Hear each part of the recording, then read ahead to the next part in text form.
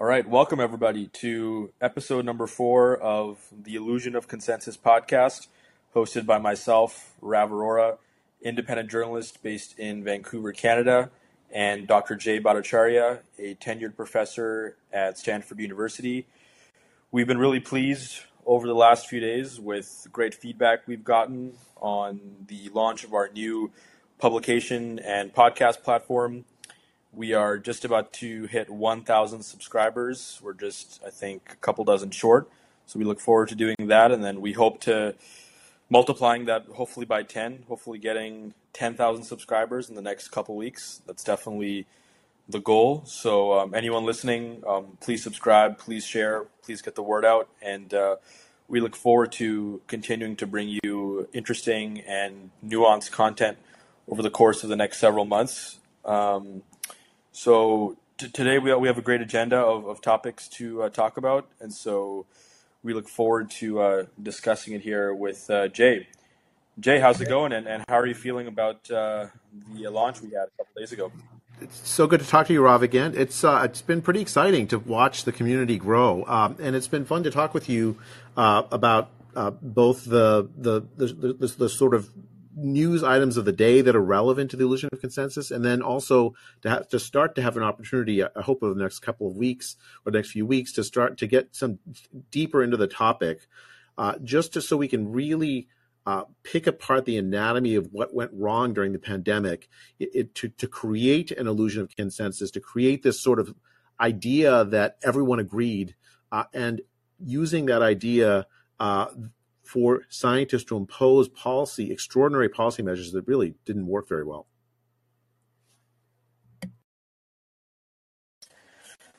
Absolutely. So let's get into it here. The first item we're going to talk about is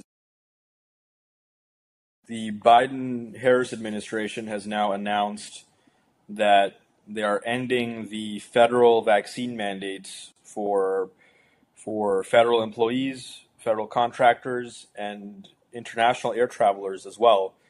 For the longest time, myself included, as a Canadian citizen, couldn't enter the United States.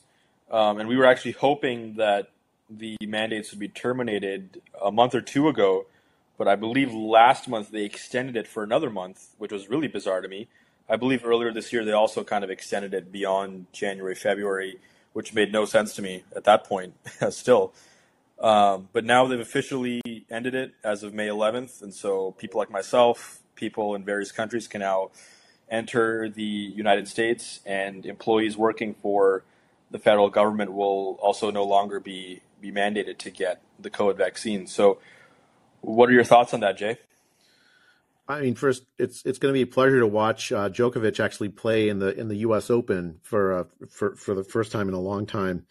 I have to say, Rob, it is one of the most irrational policies I've seen in a pandemic of irrational policies.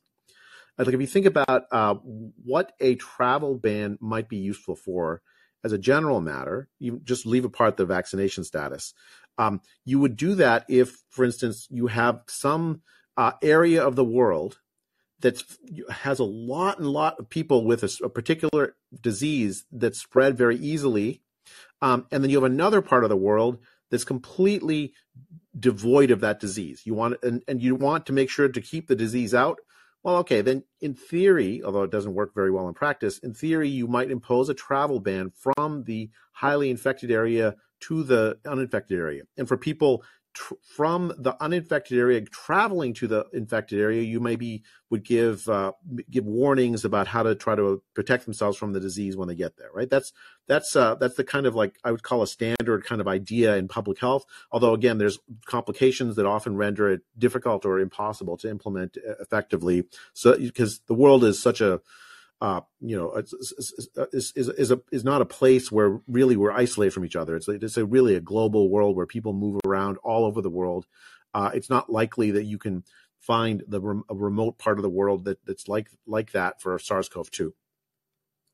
So that's the background. So even in, like, say, February of 2020, when the U.S. imposed a travel ban on China and then later in Europe, it didn't really make a lot of sense. The disease was already kind of spread everywhere. Iran had a outbreak. Italy had an outbreak. Of course, China had an outbreak. The U.S. had a first case in January 2020. So the idea of a travel ban didn't make much sense. The disease was already everywhere. Now enter the vaccine. The vaccine, as we talked about in previous episodes, does not stop disease transmission. It's really clear, especially, that if someone's had the disease before and recovered, they may have better protection against getting and spreading the disease than someone who's just simply been vaccinated. And at this point, 2023, May 2023, nearly everybody's had the disease and recovered. The idea that an unvaccinated person from, say, Canada poses a special risk to Americans such that they shouldn't be even allowed to transit through the country to go elsewhere makes absolutely no epidemiological sense.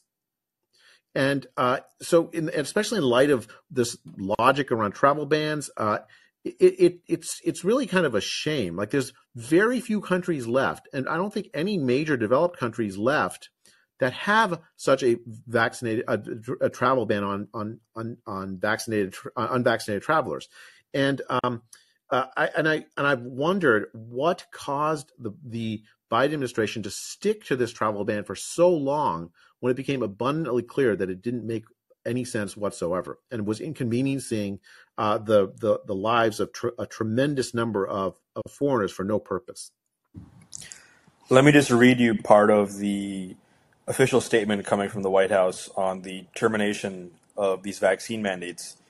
They say, quote, We also put in place vaccination requirements for certain international travelers to slow the spread of new variants entering the country and to allow our healthcare system time to effectively manage access to care if faced with an increase in cases and hospitalizations. So that was their purported rationale for implementing vaccine mandates. I mean, the disease is everywhere. What makes them think that a variant that arises some other part of the world is going to somehow not arise in the United States? And they're letting in vaccinated individuals from elsewhere, and vaccinated individuals also can produce variants. It's a equal opportunity variant producing virus. The vaccine does not stop you from getting or spreading the disease. Therefore, it doesn't also, and so that means replication can happen inside people's bodies that are vaccinated. That means that the vaccinated people can also produce variants. It reminds me of an episode earlier in the pandemic when Omicron was first discovered. I think sometime in late 2021. It was in South Africa. And there's a South African scientist who announced to the world that Omicron had been found. And almost immediately, Western countries blocked travel access to South Africa. It seemed like a punishment for the South African scientists for tracking and looking for variants. These travel bans, they make absolutely no sense. Already by the time that Omicron had been discovered, it was all in South Africa. It was already everywhere. The idea that the disease like this in a globalized world can be contained with these kinds of travel bans is a violation of any sensible person's violation of any sort of common sense. This virus spreads everywhere. The vaccine doesn't stop you from getting infected. And actually, the other aspect of this, the United States is not even consistent on this policy. The American southern border lets in a tremendous number of people. I don't want to get into whether that's wise or not wise policy. What I want to say, though, is that we don't check for vaccination status there. So it seems to me that if it doesn't make epidemiological, and as far as like overwhelming hospital systems, is there any evidence that, for instance, Omicron produces higher rates of hospitalization than previous variants? We have no way of knowing whether that would be the case or not, especially given that such a large fraction of the population already have immunity to severe disease, both by the vaccination and by recovery from prior infection. It seems really unlikely to see a surge that's going to result in overwhelming American hospital systems. So that logic of that analysis doesn't make any sense to me either. I think the problem here is that you have a administration that's unwilling to admit they made a mistake. That's really the fundamental problem. That's why they stayed with this policy long after it made no sense. And a lot of foreigners who travel through the United States to get to where they want to go or have family inside the United States, their families have been disconnected as a result of this really cruel policy. And I hope future administrations learn the lesson from that this one has produced, the negative lesson. I think it hurts American relations with its friends and friends and neighbors for absolutely no purpose.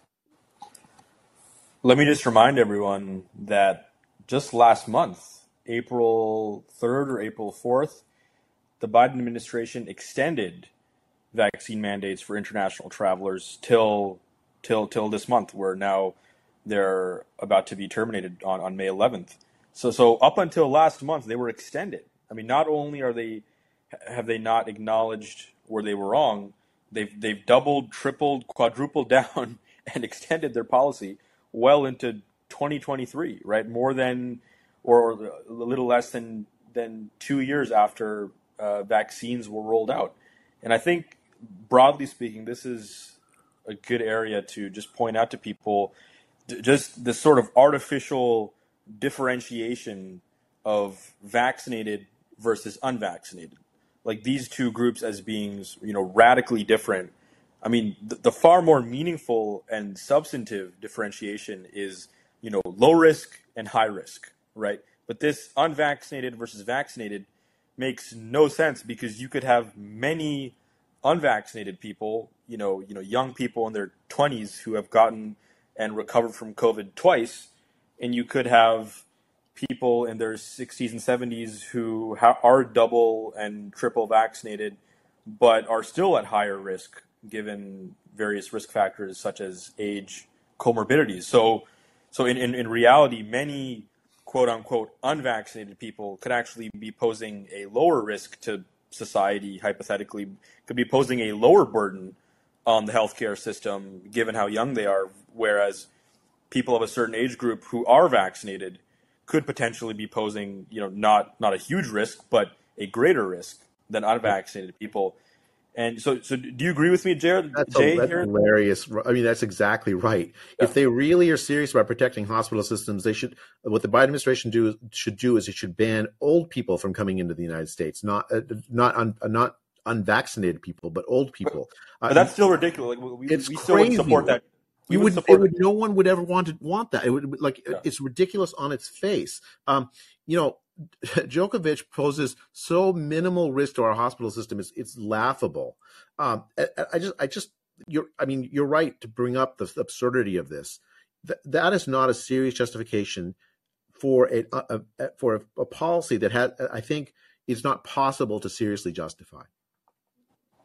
Right, because you don't justify or enact, medical discrimination on the basis of someone's health choices. I think it was Dr. Vinay Prasad at some point throughout the pandemic.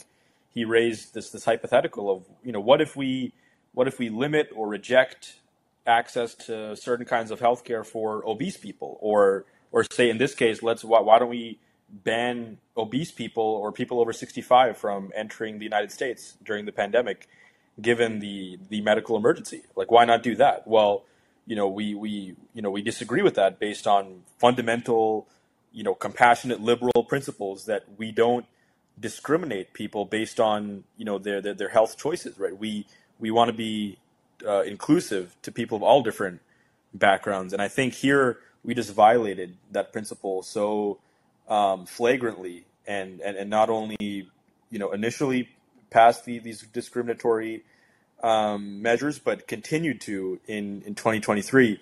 And that brings me to the next similar topic, which is that Biden also terminated the national COVID emergency last month in a bipartisan congressional resolution, and that directly ties into just a couple of days ago, the World Health Organization also declared an end to the public health emergency of international concern.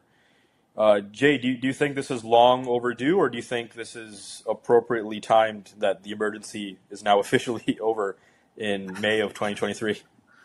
I mean, the emergency should have been declared over years ago.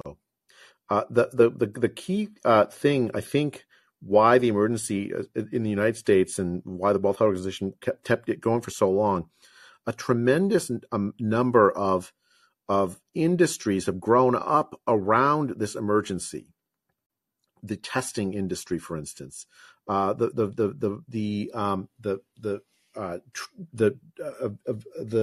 infrastructure around this emergency has produced what is it, like 50 billionaires. You have a situation where the emergency, the purpose of a public health emergency of international concern, like we had, is to warn people and warn governments that this is about to this sort of virus is spreading or some pathogen is spreading, so that they can get ready and prepare and adopt policies that have a reasonable impact protecting the lives of the people inside the country. We have long passed that stage, and the emergency should have been therefore ended a long time before. If you think about what a pandemic is and what it when it ought to be declared and when it ought not, when you should move on from it. People sometimes think about the declaration of a pandemic as if it were a simple epidemiological fact, but it's not just an epidemiological fact. In fact, it's a political decision, Rob, a political decision on top of epidemiological facts. When you have a disease spreading, you have to decide, would the political mobilization created by the declaration of pandemic make things better or worse? I mean, I think there's a colorable argument to make in the context of the SARS-CoV-2 pandemic that, in fact, the declaration of the pandemic made things worse. It created panic that wouldn't otherwise have been there. Now, there are some things, I believe, that were good things that came out of the declaration of the pandemic. I think we mobilized resources to protect nursing homes. We, in the United States, expanded insurance for poor people to cover during the pandemic. We even Operation Warp Speed, the rapid development of a COVID vaccine in the United States, was funded and authorized by the pandemic declaration. I think all of those were reasonable. What I don't think is reasonable is, and what I think was the cost of declaring the pandemic, was that it induced panic in the population at large. It was actually part of the policy was to create this panic. And the reason why the pandemic declaration took so long to end was because of this panic. There was a political constituency that was created around the pandemic that benefited from the pandemic. And it's not just an economic constituency. I just talked about the billionaires, but also a vast political parties benefited from the continuing existence of the pandemic because a very large number of people were so scared about the disease. I think the pandemic has ended because now the political harm from continuing the pandemic now outweighs the benefits. And unfortunately, it's a cynical way to look at something that ought to be purely an epidemiological thing, but it's very obviously, and as anyone who's lived through the past 3 years can tell you, it's not just simply an epidemiological question. And in terms of the WHO declaring an end to the pandemic, I was reading this interesting piece by your local epidemiologist.substack.com. This is the leading science Substack publication by Dr. Caitlin Jetelina. Have you heard of that name, Jay? Yeah. Okay. I just came across her work for the first time, and I was reading the piece, and I was curious about your thoughts. She says it's important to be clear that the WHO ending the pandemic status, it doesn't mean a few things. And she says it doesn't mean that COVID-19 is gone. SARS-CoV-2 is currently mutating 2 times faster than the flu. We will get future waves. There might be future waves that are going to be very concerning. We could go back to pre-pandemic times if the virus mutates in a certain way. She says we cannot keep living in a perpetual cycle of panic, but there might be some potential issues with COVID, with its prospects for mutating in certain directions. And she's basically saying that we should be vigilant still, and there are variants of concern that may arise, and so it's important to be cautious moving forward, to not just think that, well, this problem is gone, but rather that there could be potential issues that could come up in the future. There's an irony here because she and many people like her were the authors of the panic, and she's doing it here again, right? The possibility of a variant by itself is not scary. The other coronaviruses also have mutate. Every virus mutates, especially RNA viruses mutate. That's the nature of RNA viruses. The question is, what will that do to the population at large? How likely is it to cause the kind of death and that we saw in March of 2020? Whatever the mutation turns out to be, it's meeting a population that is in a much better place immunologically than it was in March of 2020. A very large fraction of the world's population, probably very close to 100%, have met SARS-CoV-2. Unless you are a recluse who've managed literally to avoid every human interaction for the last 3 years, it's very likely you have encountered SARS-CoV-2. And of course, a very large fraction of the world's population, I think something on the order of 70%, have received some form of vaccine. So you have a population that is protected even against variants, because the commonalities between the variants is that they're also SARS-CoV-2. The new variant is not a brand new virus.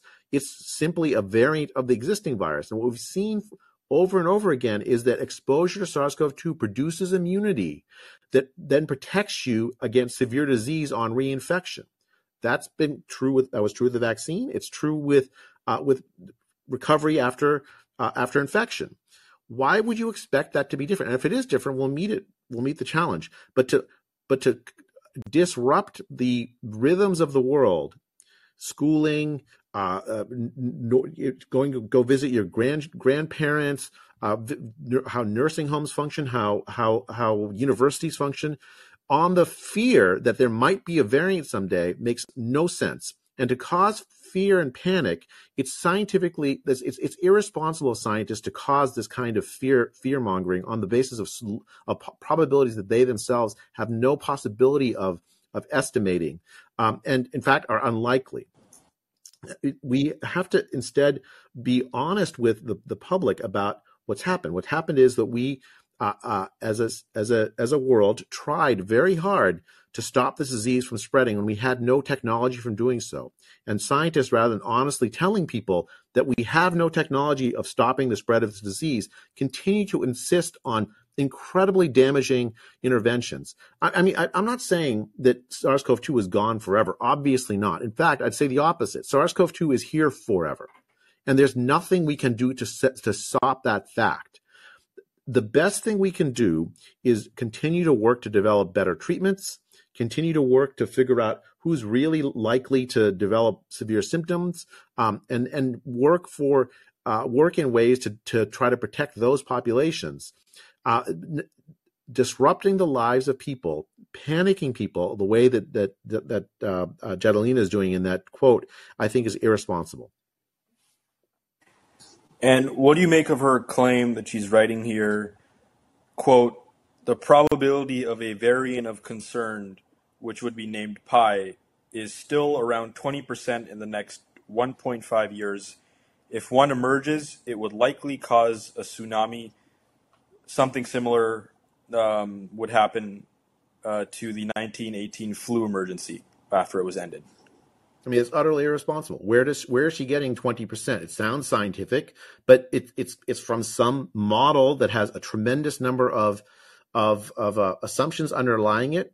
In fact, let me just go further. I'm going to say that it is 100% likely that there will be new variants. You don't forget about 20%.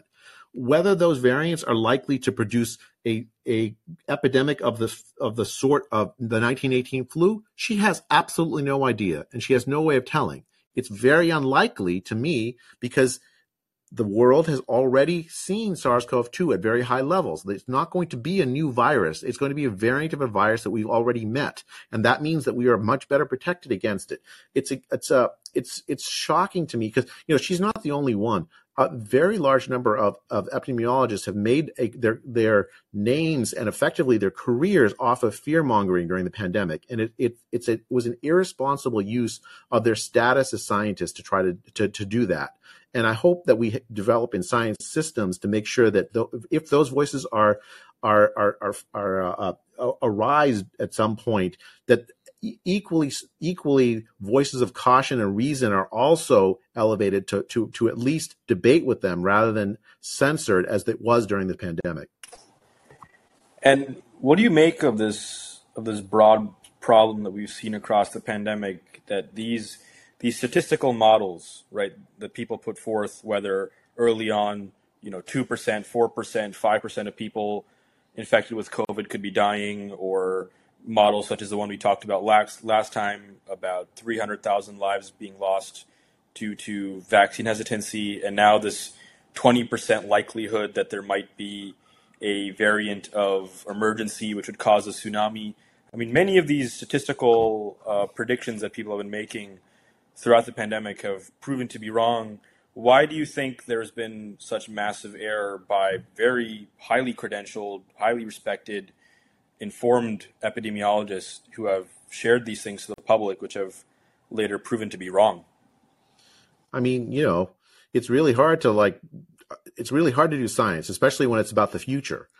Predictions are difficult to make. That's just the nature of science. There's nothing wrong with scientists getting predictions wrong. That happens all the time. The modeling, again, there's nothing wrong with scientists making models. It helps clarify what our assumptions imply about what our predictions are. So that's a good thing. The problem is that scientists have put forward these models as if they were reality rather than just a statement of our uncertainty about how the world works. And on the basis of that overconfidence in models that really don't have a fantastically good track record, we adopted policies that were tremendously destructive. The models focused attention on one part of the problem while distracting attention away from other parts of the problem.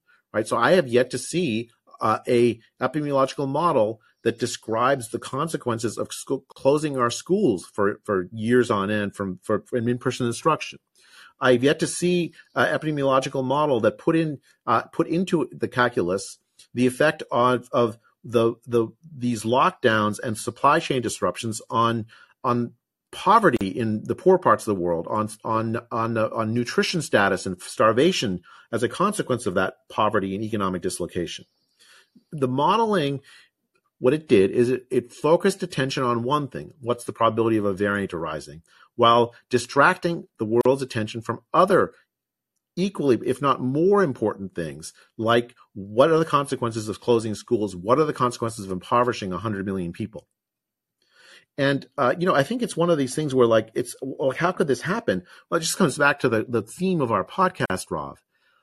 The voices that were talking about things outside of the models, vital things, caring for children, making sure that the poverty doesn't get worse, those voices were silenced. They were suppressed. And if you brought those kinds of things up, it was very common that you were seen as a COVID minimizer rather than what you really were, which was trying to create a honest discussion about whether the interventions we were adopting would have any effect on viral spread and would it have collateral harms and consequences on the lives of millions and millions of people around the world that would make the harms from the virus look small, which is exactly what's happened. Yeah, it just continues to boggle my mind, like the way you just spoke about this now. I mean, this has been a big education for me over the past 2 years, and this is what has led to and inspired this podcast that we're doing and this new publication that we're launching, is that my mind has been completely shifted and awakened to just how inept and unintelligent and how sort of obsessively focused public health experts are on certain problems instead of others. This inability to do a rational cost benefit analysis. I mean, if it wasn't for people like you, like I would think that I'm insane. Like looking at the public health authorities and realizing that they're not properly understanding the costs and the benefits. I mean, it's people like yourself that validate these many common sense concerns that ordinary people like myself have had. But it just continues to boggle me and stun me how very intelligent, credentialed people with decades more scientific expertise than I have right now or will ever have in the future, how they got this so wrong and how they weren't able to look at the totality of the complex problems that were at hand and only focused on saving lives from COVID, right? That was always the focus, and there was a lot of emotional salience to that, right? If you oppose these measures, then you're going to kill people. People are going to die as a result of your irresponsibility. You want to let the virus rip, et cetera, et cetera. And there was just not a proper understanding of certain other costs. And you mentioned school closures, lockdowns. I think, perhaps emotions have something to play with this. I mean, we know people were dying from COVID and obviously with COVID as well. And so that was obsessively focused on, was we have to prevent people from dying of COVID. Whereas I suppose I'm trying to do my best to steelman this, although I'm having a hard time. But potentially, that was very salient, right? Hospitals are being overburdened, people are dying with COVID and of COVID. Whereas the costs of closing down schools and locking down society, it's the death toll of that is not as immediate or as salient, right, as the death toll right away that you would see from COVID. Now, obviously, like that's not how you enact public policy, is what seems more salient or what kind of touches and pulls on your heartstrings the most. Like you have to be rational and do a dispassionate analysis of the facts, but that is what happened. And that, I suppose, like, if I was in some place of authority, I would initially potentially be also swayed towards the direction that many public health experts took. Like right away, people are dying of COVID. Let's do everything we can to stop that. But you would expect people with these credentials and with so much experience to also know that this is a multifactorial problem and that there are costs associated with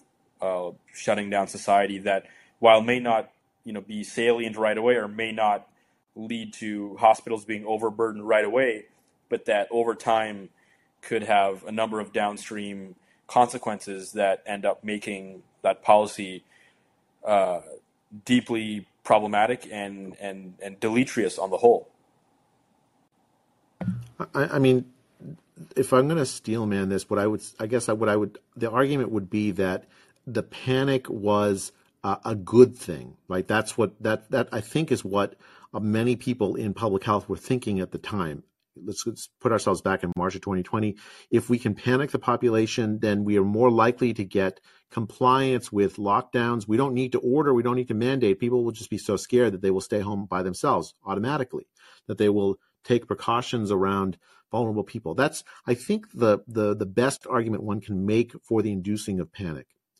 But I think the collateral harms from that panic are so great that you should basically never do it. I had thought before the pandemic that inducing that kind of panic was a violation of a basic ethical principle in public health. That in fact we always would reason and try to calm rather than panic, because it's so easy to make people panicked. Our lizard brains are built to be scared of infectious disease. Our entire civilizations are built in order to temper that reaction that we have automatically built in at our core, to be scared of meeting the unclean other. And so public health systems generally have been built up around not using those kinds of panic mechanisms. Once you've rung that panic bell, it's really difficult to undo it. And it induces people to support very, very destructive things. And it makes it and it doesn't just affect people, it also affects policymakers. It turns out it affects scientists. It makes it very difficult to reason. Our usual standards for doing honest assessments of benefits and harms for different policies get swamped by our fear of the salient outcome, which is to get infected with SARS-CoV-2. And I think that that's, I hope, a lesson for the future. There was the idea that in public health we do not induce panic in the population was a very wise rule, and we violated it to great harm during this pandemic. Let's move on to the next topic here. Rochelle Walensky has resigned from the CDC somewhat abruptly, blindsiding a number of people. Many people were surprised and stunned why she was resigning, given she's been recently testifying, talking to the media. She's been a very important figure throughout the pandemic. And I was reading the statement from the White House from President Joe Biden, and he said in this statement, Dr. Walensky has saved lives with her steadfast and unwavering focus on the health of every American. As director of the CDC, she led a complex organization on the front lines of a once-in-a-generation pandemic with honesty and integrity. Dr. Walensky leaves CDC a stronger institution, better positioned to confront health threats and protect Americans in the future. So, I mean, I totally disagree with that statement. I mean, the idea that Walensky is leaving the CDC a stronger institution. I mean, you know, going into the pandemic, and certainly if we didn't have a pandemic, if there was some kind of public health issue, I would be very easily defaulting to the CDC and expecting and hoping that they know exactly what they're talking about, because I don't have any credentials in medical science or epidemiology. But over the course of the pandemic, they have lost my trust. And like many Canadians and Americans, the CDC is now a weaker institution, not a stronger one, as Biden is saying here. So we could probably spend hours, breaking this down. But putting it succinctly, Jay, what is your impression on the legacy that Walensky has left behind? And do you think it was really up to her? And do you think she is primarily to blame for the misinformation coming out of the CDC over the past couple of years? Or do you think it's much more complicated and there are a number of people within the institutions and a lot of perverse incentives that have led to a lot of the misinformation coming from the institution rather than just, Walensky being responsible for all of it? Well, Rob, the blame is multifactorial, and there's certainly a lot to go around. But as the head of the CDC, she bears a particular responsibility for the disaster that's happened over the last couple of years. Even before she joined the CDC, in October of 2020, Rochelle Walensky signed a letter called the John Snow Memorandum in opposition to the Great Barrington Declaration that I wrote. The premise of that letter was that there was no possibility of immunity. We didn't know for certain whether having COVID produces any immunity whatsoever. It was already clear by October 2020 that was not true. That in fact, there was considerable evidence of immunity after COVID recovery. The reinfection rate up to that point had been tremendously low, which should have clued off someone with infectious disease credentials like she had. When she became CDC director, one of her very first things was essentially to get in front of the American public and tell the American public that she was scared about the disease. It was incredibly unprofessional for the head of the CDC to do something like that. The CDC director has an obligation to tell the American public honestly what the science is saying, but to not induce fear, just as we were talking about before. And she violated that. That was probably my first impression of her as a CDC director, was a press conference where she went off script and told people in the United States to expect a terrible winter, that she was fearful of it. And this is, in March of 2021, when the vaccine campaign had actually taken off pretty well. There was a very large number of fraction of American elderly people who had already gotten vaccinated. What was she trying to induce fear for? Later, she misread the effectiveness of the vaccine against stopping disease spread. She repeatedly told the American people that if you get the vaccine, you cannot get infected and you cannot spread the disease.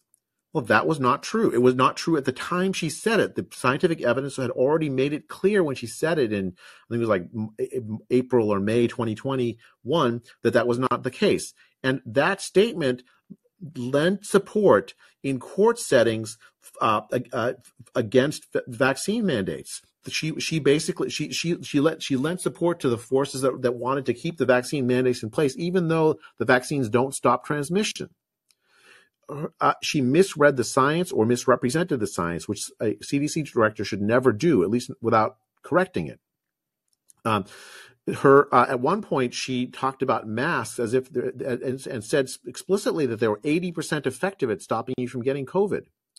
Well, that was not true. There was no evidence, no high quality evidence that suggested that was true when she said it. And what if people who were vulnerable, hearing her say that, then went and took risks wearing masks that they shouldn't have taken? Over and over again, she misread the science, injected fear and panic where she ought to have injected calm, and then finally, and this I think, to answer your question, is the key element of her legacy. She worked with the American teachers unions, in particular with Randy Weingarten, in the early winter of 2021, when she first became CDC director, to close American schools. The unions in the United States, the teachers unions in the United States, the large national unions, worked very hard to keep schools closed. Now, what they would tell you is that they were asking for provisions to make sure that when the schools opened, it was safe to do so. But we already had a full year of experience from places like Sweden and Europe and many other countries in Europe that showed that schools could just be opened without undue risk to teachers and with minimal risk to children. The children are not super spreaders had become clear by the time that she was working with. There's an irony to this, because before Rochelle Walensky became CDC director, she was actually an advocate for opening schools in her local school district in Newton, Massachusetts. It's only after she became CDC director that she changed her mind and became effectively an enforcer of American teachers unions' desires to close schools. In fact, just to give you some evidence of this on this point, Rob, in August of 2020, I was contacted by the Florida Department of Education because there in Florida, Ron DeSantis, the governor, had made a decision that he was going to require an in-person option for schools all through Florida. Teachers unions sued the state of Florida, and the Department of Education had trouble finding an expert who was willing to fight on behalf of students. I mean, I was absolutely delighted to do that, but it shocked me that teachers unions were first making claims that were just not scientifically true about the risks posed to teachers, when the scientific evidence showed that children posed, if anything, a less of a risk of disease spread than adults, and that schools had opened in Sweden, just open, no restrictions, no masks, in spring of 2020, and the average mortality risk to teachers was lower than other workers in the population, the average of other workers in the population from spring of 2020. Swedish schools aren't magical. They don't have a ton of extra resources. They don't have magical HEPA filters. They just opened. They just had normal school in spring of 2020. We already knew this, and yet the teachers unions, in conjunction with Rochelle Walensky, worked to close schools in 2021. Her legacy will be the shattered dreams of a generation of American school kids, especially poor and minority kids, who suffered through extended school closures because of her unscientific embrace of a policy that should never have been adopted. We should have opened our schools like the Swedes did in 2020, and keeping them closed to 2021 was a tremendous mistake, and we'll be paying those costs in terms of generational inequality for a long time to come.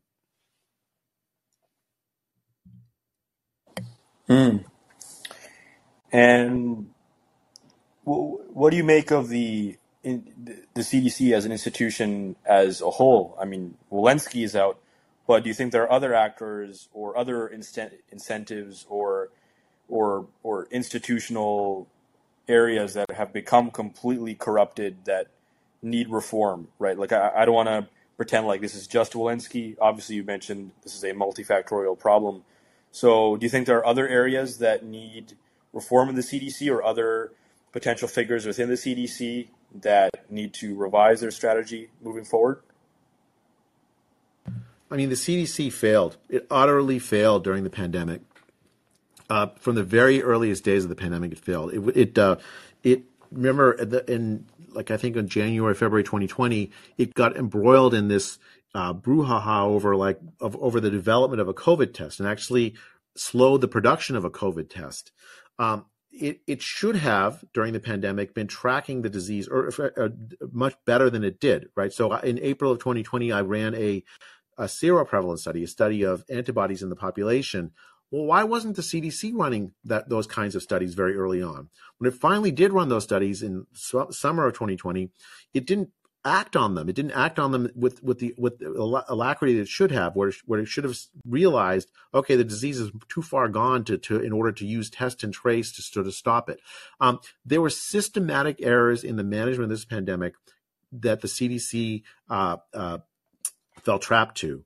And I don't really have an insight into why. But it's very clearly something in the culture of the CDC that doesn't allow it to respond to evidence accurately, that doesn't involve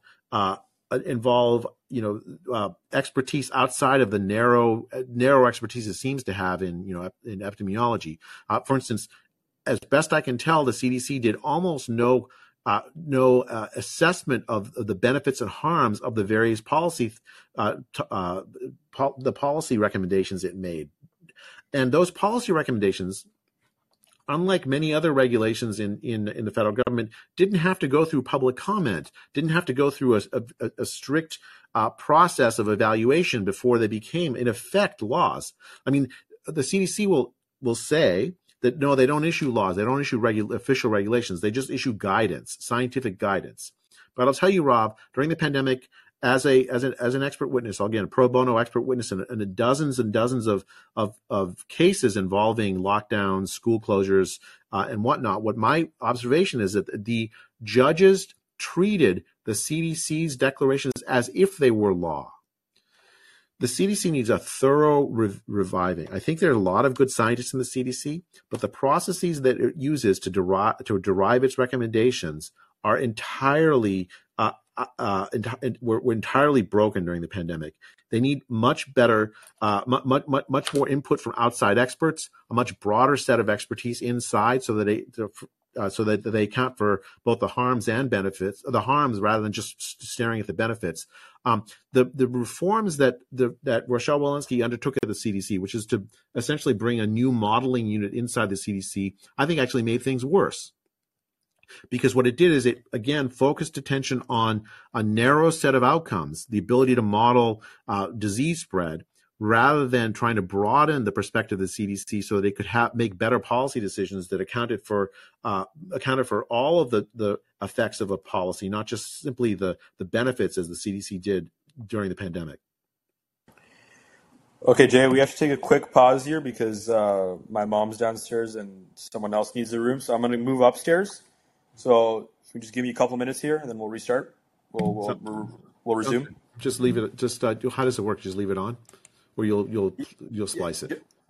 Yeah. No, I'll take it out. Yeah, so we'll resume in a couple minutes. Yeah, just mute your microphone. I'll be back in a couple minutes. Okay, sounds good.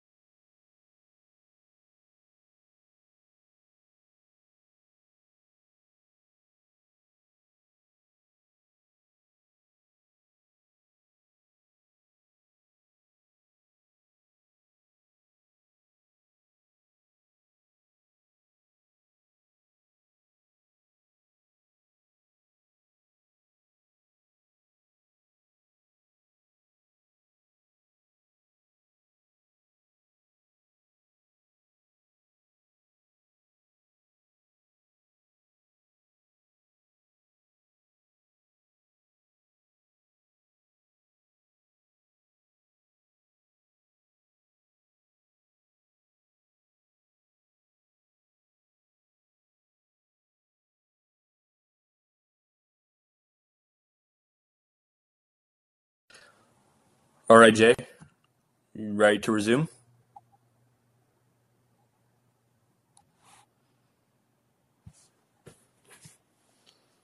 Hello?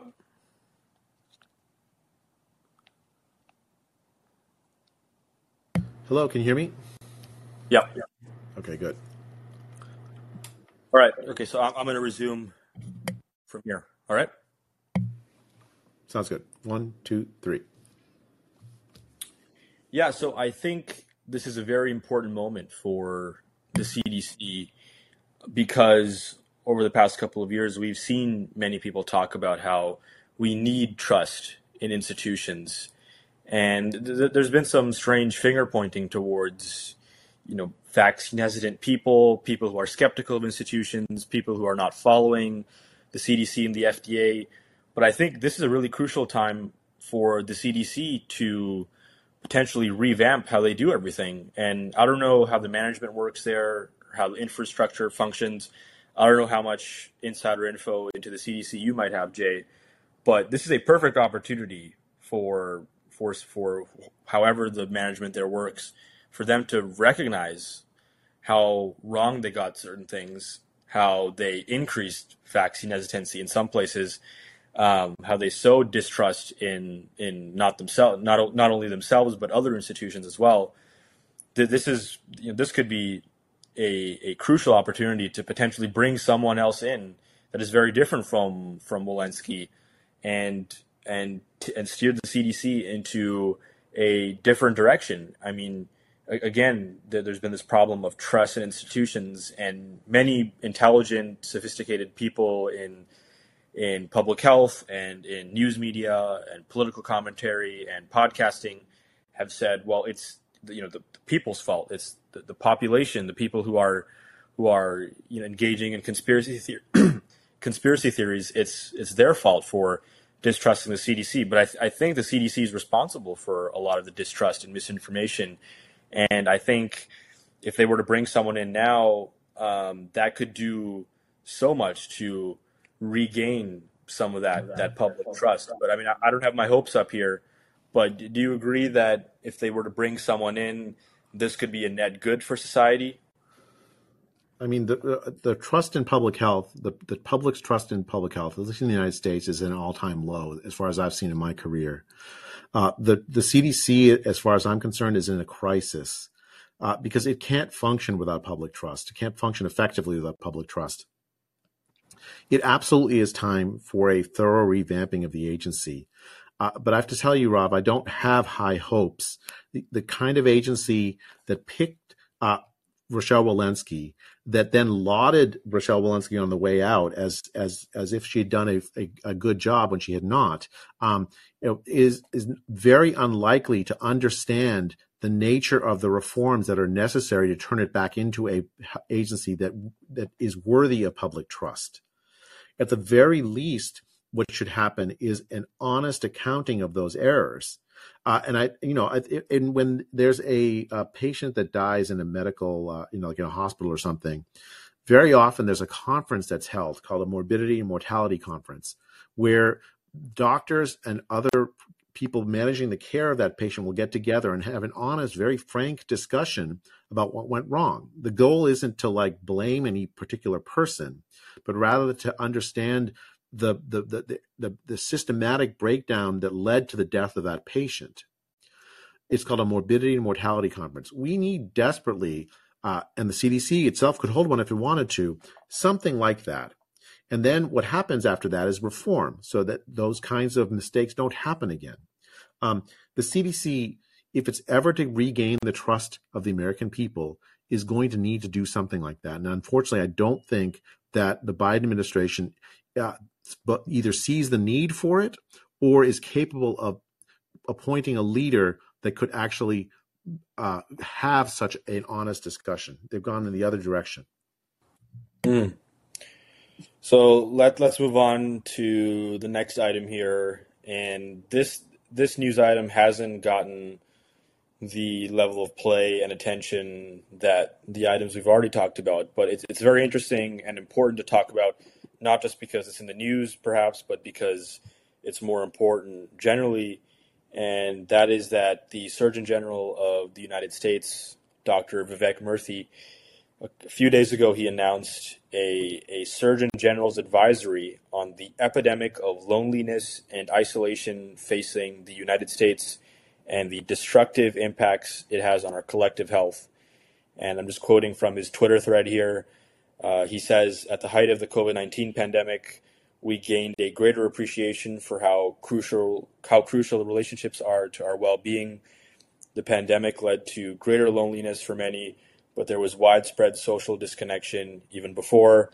Loneliness and social disconnection are more common than we realize, et cetera, et cetera. And there's an interesting advisory on the website about the epidemic of loneliness and isolation in the United States. And it makes a few interesting points about how we're wired for social connection and how isolation can be seriously detrimental to our health.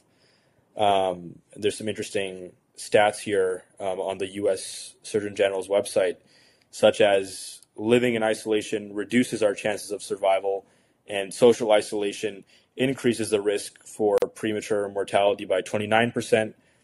Poor social relationships, social isolation, and loneliness can increase your risk of heart disease by 29% and increase your risk of stroke by 32%. Similarly, for kidney disease, heart attacks, type 2 diabetes, diabetic complications, as well as dementia, social isolation can increase the risk of developing dementia by about 50%, et cetera, et cetera. There are a lot of interesting stats here.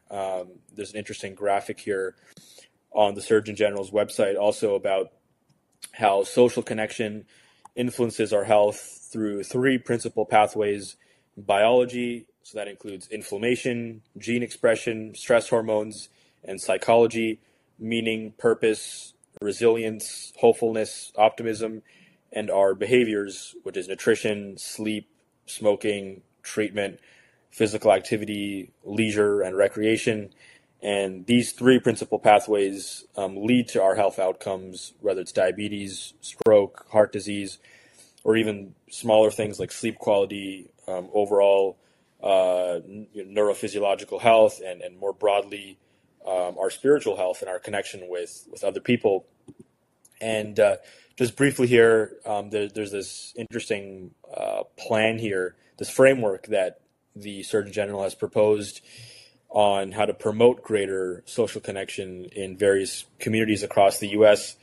And we won't have time to go through all of it now. A lot of it is very technical, relates to changes that various institutions in society can make.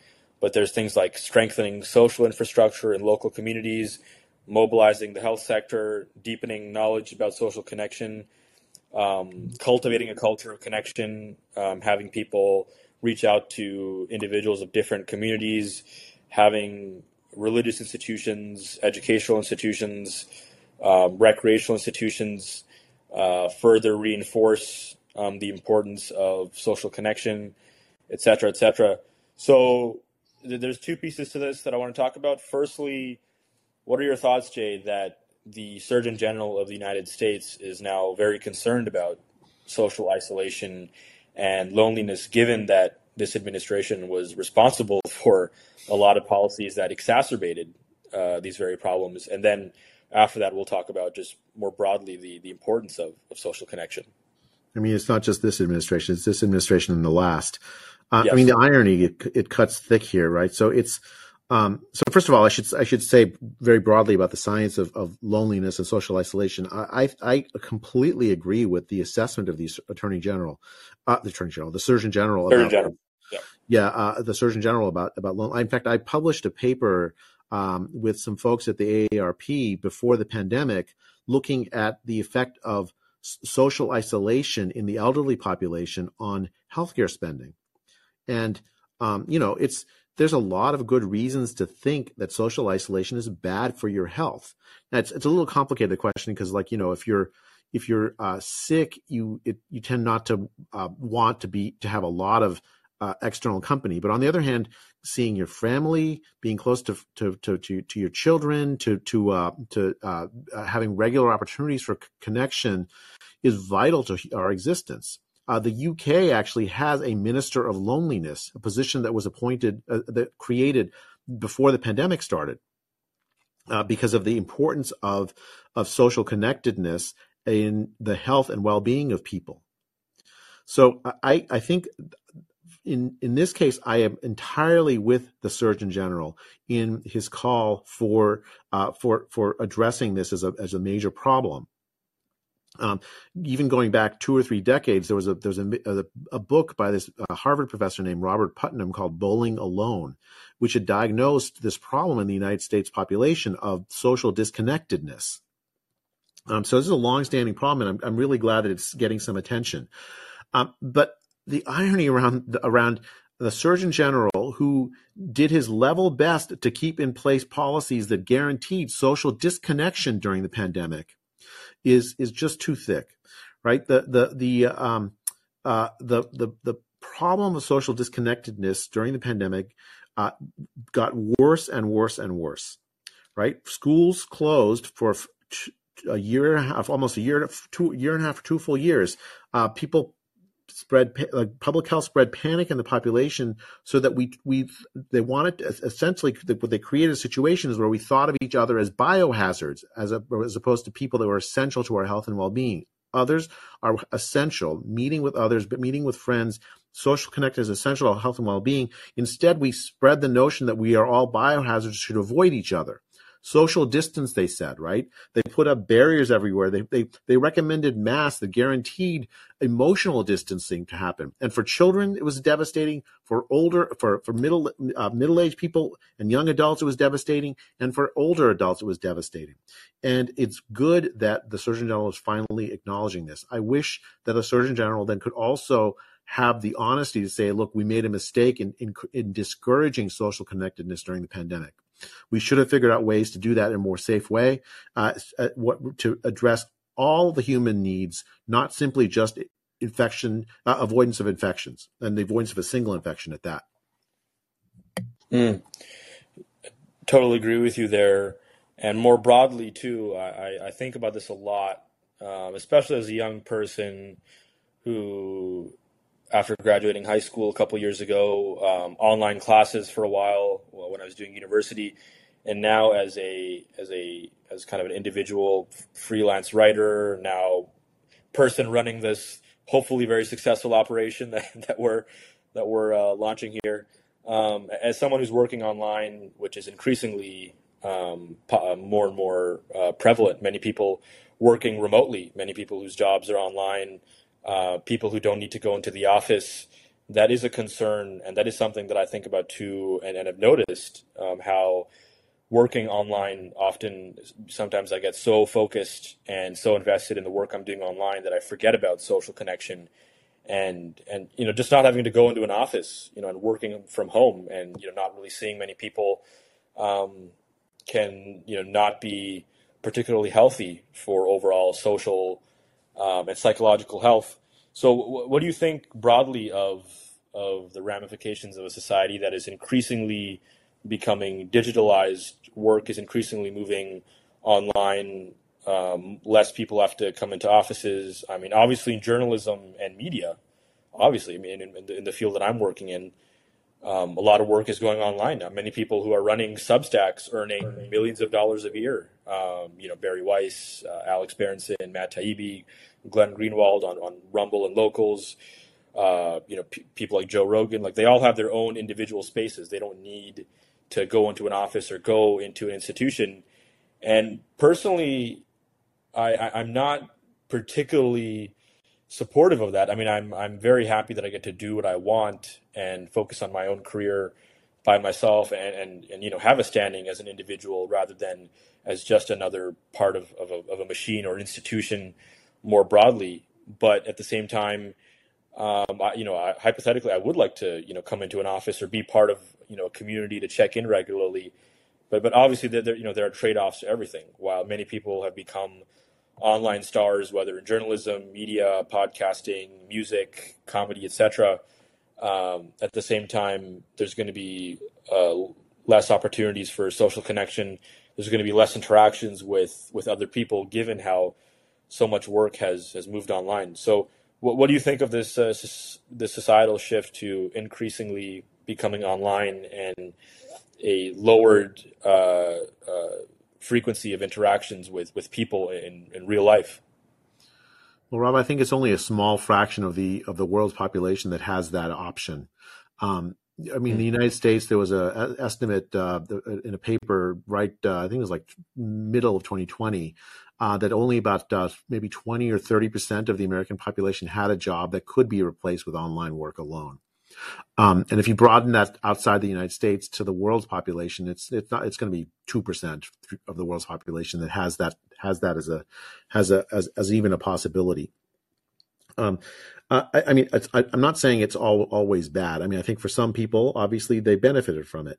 Like being able to like move out of an expensive city, raise their kids somewhere where it's far away, and still not lose their job in that expensive city, was beneficial to some people. And of course, there have been a lot of opportunities that didn't exist before as a result of these Zoom technologies.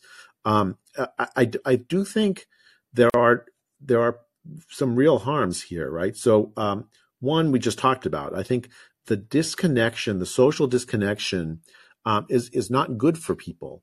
And if you have a society that's built around socially disconnected work, I don't know that that's all good.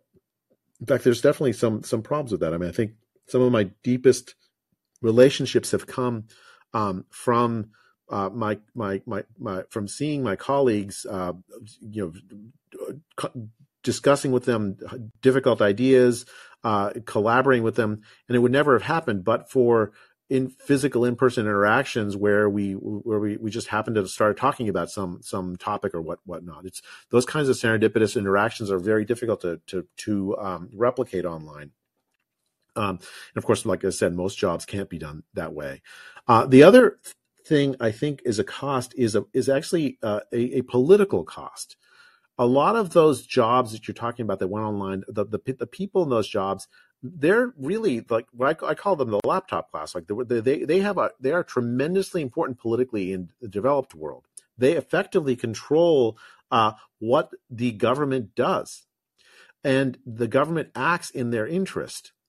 I say, in fact, it's my interest, right? Also, in one sense, because I'm a professor, and in a sense, it could be you could view me as a member of the laptop class, although I do actually teach in person.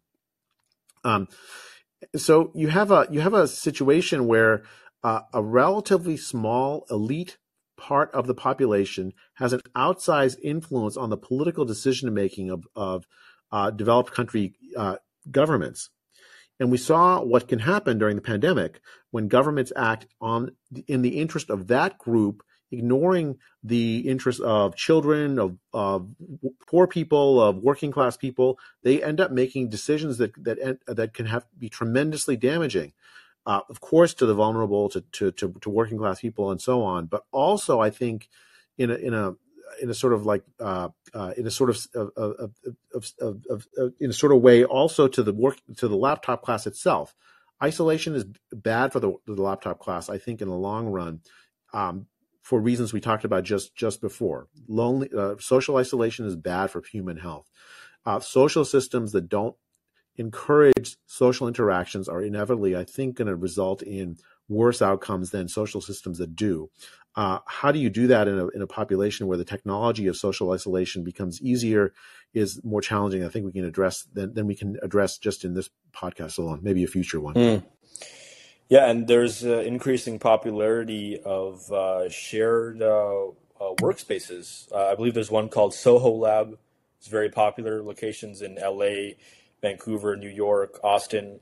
These places where you can kind of rent offices, rent rooms, like a massive building where there's lots of different places to eat, for people to socialize. It's increasingly popular because a lot of people are working online. So they're just checking into an office space that they're just renting for the day or for the week or for several months. And there's opportunities to socialize and mingle with other people. So, that potentially might be part of the solution. But lastly, on this point, Jay, and I'm not sure if we'll be able to answer this here. Something that I'll definitely explore potentially with other guests on the podcast here. But how much do you think this is correlation versus causation? There's a 2010 report in the Journal of Health and Social Behavior where sociology researchers found that consistent and compelling evidence linking a low quantity or quality of social ties with a host of conditions, including the development of worsening cardiovascular disease, repeat heart attacks, autoimmune disorders, high blood pressure, cancer, and slowed wound healing.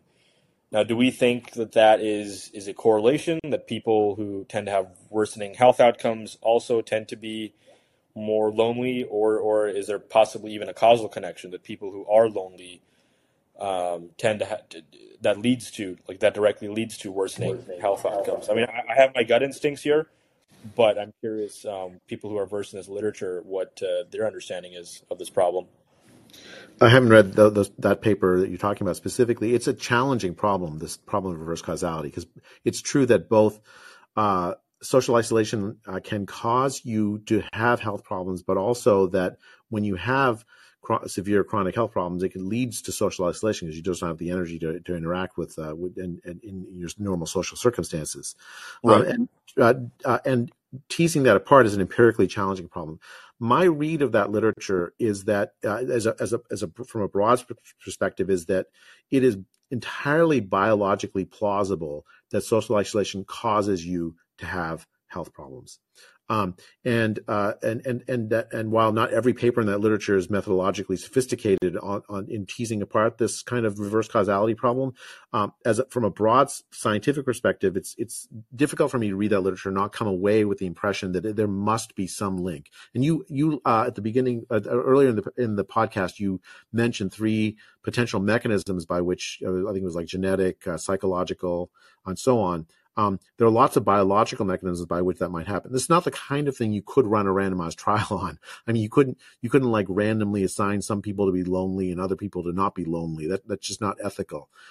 So unfortunately, we're going to be left with these kinds of methodological arguments, and we have to make our best judgments given those limitations of the literature. And I said, I think I'm in the camp that this is a real phenomenon, a real important phenomenon for both policy to address and for people to address in their own lives. Right. Yeah. In that graphic there, it mentioned stress hormones, so cortisol, which is becoming increasingly of focus for many people because of great people like Dr. Andrew Huberman on his podcast, focusing a lot of research and a lot of attention on the negative consequences of having chronically elevated levels of cortisol and how that relates to exercise, how that relates to supplementation, things like ashwagandha, which can be very effective for lowering cortisol over long periods of time. Same with sleep, and then crucially social connection as well. I think there's an interesting body of research on how social connection can modulate cortisol levels, and we all know when we're socially isolated, when we're not talking to people, and we're going through various problems in our head, various frustrations, and we're not able to vocalize that or share that with someone, bounce around ideas that can continue to kind of fester in our minds and lead to more frustration and stress and sleeplessness, etc. So that's something that I'll definitely be exploring here in some of my one-on-one interviews. Maybe have someone like Dr. Huberman to talk about that.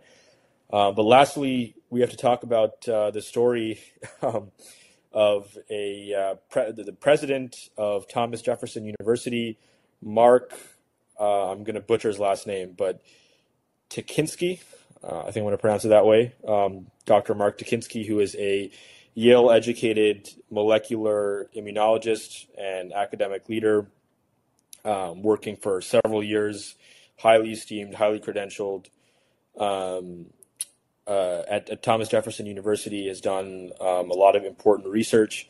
He has recently come under fire for liking tweets by Alex Berenson on his Twitter account, which has something like 300 followers. He's not very well known online.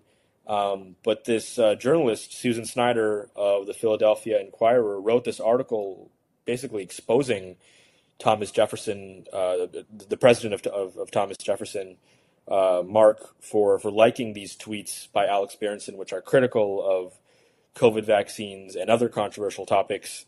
And since then, there has been an increasingly escalating controversy over there with the chief executive officer of the university saying he was very disappointed in the president and his careless use of his Twitter accounts and liking tweets that are very controversial and anti-science. And Mark has apologized and talked about how his intentions are good and he's not anti-vax, and how many of his likes on Twitter are simply bookmarking various things to review later. And there's this continuing battle between these two sides here. And to me, this is obviously part of a growing trend in academia. This puritanical culture where anyone who deviates from the orthodoxy on various issues just is deemed a heretic, is demonized, is ostracized. But there's also this element of this journalistic kind of warriorship. This writer for the Philadelphia Inquirer, Susan Snyder. I mean, the gall and the interest to publish an article like this, trying to expose someone for simply liking tweets, is just remarkable. And this level of scrutiny and of punishment for simply liking other tweets, some of which were definitely right. I know you tweeted about this, Jay. I mean, this is totally dysfunctional to go after people in this manner simply for liking other tweets, not even for retweeting or for tweeting themselves or publicly saying anything in an interview, but for merely liking these tweets. I think this increasingly shows how corrupted academia is by certain orthodoxies on complex issues. And I'm just increasingly concerned for how people who deviate from these kind of mainstream ideas are punished within these institutions, which are designed to protect freedom of speech and are designed to focus and to promote greater diversity of opinions. I mean, think about this, Rob. There's a Pulitzer Prize winning journalist at the Philadelphia Inquirer. And for whatever reason, she thought it was a good idea to take her time to go trawl through the likes on Twitter of a president of a university, of a local university, and then write a not just one story, but multiple stories, essentially in a bid to try to get him fired. And his crime was liking posts by Alex Berenson. It's such a crazy thing that it almost boggles the mind to think about. First, what Alex Berenson, a lot of his tweets that at the time were seen as controversial, a lot of them turned out to be 100% true, Rob. Think about, for instance, I think one of the tweets had to do with whether the vaccine stops transmission. He said, no, it doesn't. He said that very early on. I mean, it's like remarkable that somehow it was a controversial thing that the president of a university liked that post. I don't know if he's really being honest when he says he's just bookmarking with the likes. I mean, likes are a very ambiguous thing, so he could be being honest about that. I don't know. I mean, I like posts to tell people that I've show the people that made those comments that I've read it. I like them sometimes because I actually do like them. Sometimes I like them in order to remind myself that the comment is there, as a bookmark. I mean, it's a very, very ambiguous thing. To try to use that to cancel somebody, and then the university basically forced him to apologize. It's a Maoist moment we're living through, Rob, where essentially you have very, very well-educated people put under crazy scrutiny by people who do not have any capacity to judge the scientific basis of opinions that they may or may not have. And it's even worse because here he's not even expressing an opinion. He's just clicking like on Twitter. Journalists that do this kind of thing should not be rewarded. And Pulitzer Prize winning journalists who engage in this kind of cancel culture behavior for no purpose other than to destroy the careers of of others, especially scientists, should be ashamed of themselves. Mm. And of course, as I mentioned, this is a broader trend within academia. I've experienced some of this, myself. When I first started my journalistic career a couple years ago, I was mostly writing about racial identity politics and how I opposed this increasing focus and obsession with racializing and genderizing and focusing on immutable characteristics in all areas of American life, using that as kind of the primary filter of understanding reality of everything is black versus white, everything is male versus female, and obviously the transgender issues and whatnot. And I've talked about this at various points on various different podcasts, but the amount of pushback that I faced even within people at my own university, including one professor. I believe I wrote about this at the time in a New York Post article. This professor who I was publicly communicating with on Twitter about joining this student group to discuss racial issues within Canada. I asked if sort of my heretical views that were different from her views and different from kind of what she was pushing, if they would be welcome as part of the student group to debate and to discuss. And she literally said on record, on Twitter, a couple years ago, sorry, no, I'm not interested. We're not here to debate or to argue.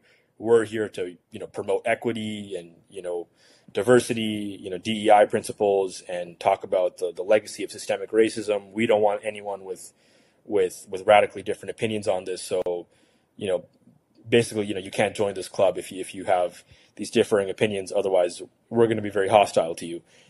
And so, this is incredibly disturbing in how many administrators just don't have the spine to, reject this kind of behavior, and in fact are promoting this kind of behavior at various academic institutions. I mean, this is why we need new institutions, and why Barry Weiss, Neil Ferguson, Glenn Lowry, a number of others are part of the University of Austin, brand new university. There's a summer program coming in, I believe, this summer for the second time. And I think Barry said that the first full class, I believe, might be fall of 2024. And it's going to be focused on promoting these core foundational liberal values and not engaging in this kind of cancel culture, censorship of heretical ideas. So I look forward to some of these new institutions and hopefully potential reform in our existing institutions, because this is getting to the point where so many people are being silenced, are being canceled, that it's promoting this kind of monoculture, this kind of echo chamber where ideas can't be rationally discussed, and instead people are so easily demonized for wrongthink. Yeah, I mean, I think this kind of thing that happened to that poor university president, it makes me wonder about American society being in a place where such a thing could happen. I mean, I don't see how it's a healthy place. No one really wants to live like this, where we've feared that we've been seen as like having some kind of wrongthink. I can't believe that this will last much longer. I think people will rebel against it because no one really truly wants it. It's only a narrow political group, politically connected group that seem to want a benefit from it, and it's only because they have that kind of political power that it's allowed to happen. If people push back against it, it'll stop happening. Like if for instance this reporter, I'm sure she's gotten an earful from lots of people because now her behavior has been exposed. If there are costs imposed like that on people who try to engage in this kind of canceling, it'll stop happening. Lastly, I just want to say on this, this is a point Alex Berenson made in his post on this on Substack a couple days ago. He noted how in 2000, the Inquirer had 400,000 paid weekday subscribers for the newspaper, and last year it had only 60,000, a number that he says is probably no higher than 50,000 now, which is a reasonable inference, and it only has 140,000 digital subscribers. And what's remarkable is that so many independent publications have a much larger subscriber base. I mean, Alex Berenson has over, I believe, 375,000 subscribers on his own Substack. So, he himself is bigger than the Philadelphia Inquirer. I mean, that's pretty incredible, and showing how, people are losing interest in some of these mainstream media outlets who were very popular during the Trump years, especially, but over the past couple of years, they've increasingly become irrelevant as they've focused on certain niche, upper class sort of liberal, trendy issues pertaining to identity politics and social media, while ignoring many other issues that ordinary citizens care about. So it's an interesting journalistic trend, and I think papers like the Philadelphia Inquirer, who are publishing things like this, they're going to have to reevaluate their strategy moving forward, given how radically they're hemorrhaging their own readers, and how many readers are now moving to places like Substack, listening to podcasts instead of cable news. I think it's an interesting trend that will either force media outlets to reevaluate what they're doing, or it's just going to lead to their demise, as has already been the case. Vice News recently declared bankruptcy. BuzzFeed News is now folding. A number of other popular outlets. I remember reading that there were several other ones that are also now closing and are no longer financially viable institutions, because increasingly people are no longer interested in what they have to say, especially over the course of the Trump years, and now throughout COVID. There's a lack of interest in journalism that is focusing on certain kind of niche issues that ordinary Americans are just not that interested in. So this is something that we'll continue to track and see how it unfolds over time. Yeah, I mean, it's pretty exciting. I mean, it's hard to imagine doing something like what we're doing right now without having an opportunity, like having a platform like Substack to do it with. And I think we'll see how it evolves. I mean, I don't think big institutions will, all of them will fold. I don't anticipate the New York Times folding, but I do think that that the presence of competition from the outside can only be a good thing. Mm.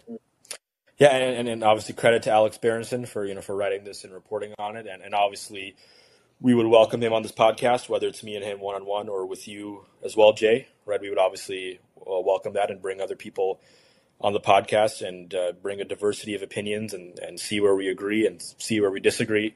I think it's a promising project moving forward, and hopefully, I think next time we're recording in a week, hopefully we have a few thousand subscribers. Like I said, we're about to crack 1,000. We're just a little lower than that. So hopefully, as we increase our audience, there's going to be more interest for some of these topics, and we look forward to engaging with our readers and listeners. I can't wait. This community is going to be fantastic. It already is fantastic, Rob, and it's going to be a nice adventure trying to overturn this crazy environment we found ourselves in as a result of the pandemic and the response to it. Mm. All right, great talking to you, Jay, and everyone listening. Appreciate it. Please share. Please subscribe on Spotify and Apple, obviously, and of course, sign up to our newsletter for free, or if you want access to a certain amount of exclusive content, you can become a paid subscriber. But otherwise, we appreciate everyone for listening and for sharing and for being interested in this content. And we look forward to bringing you the next episode. Yep, take care, everyone.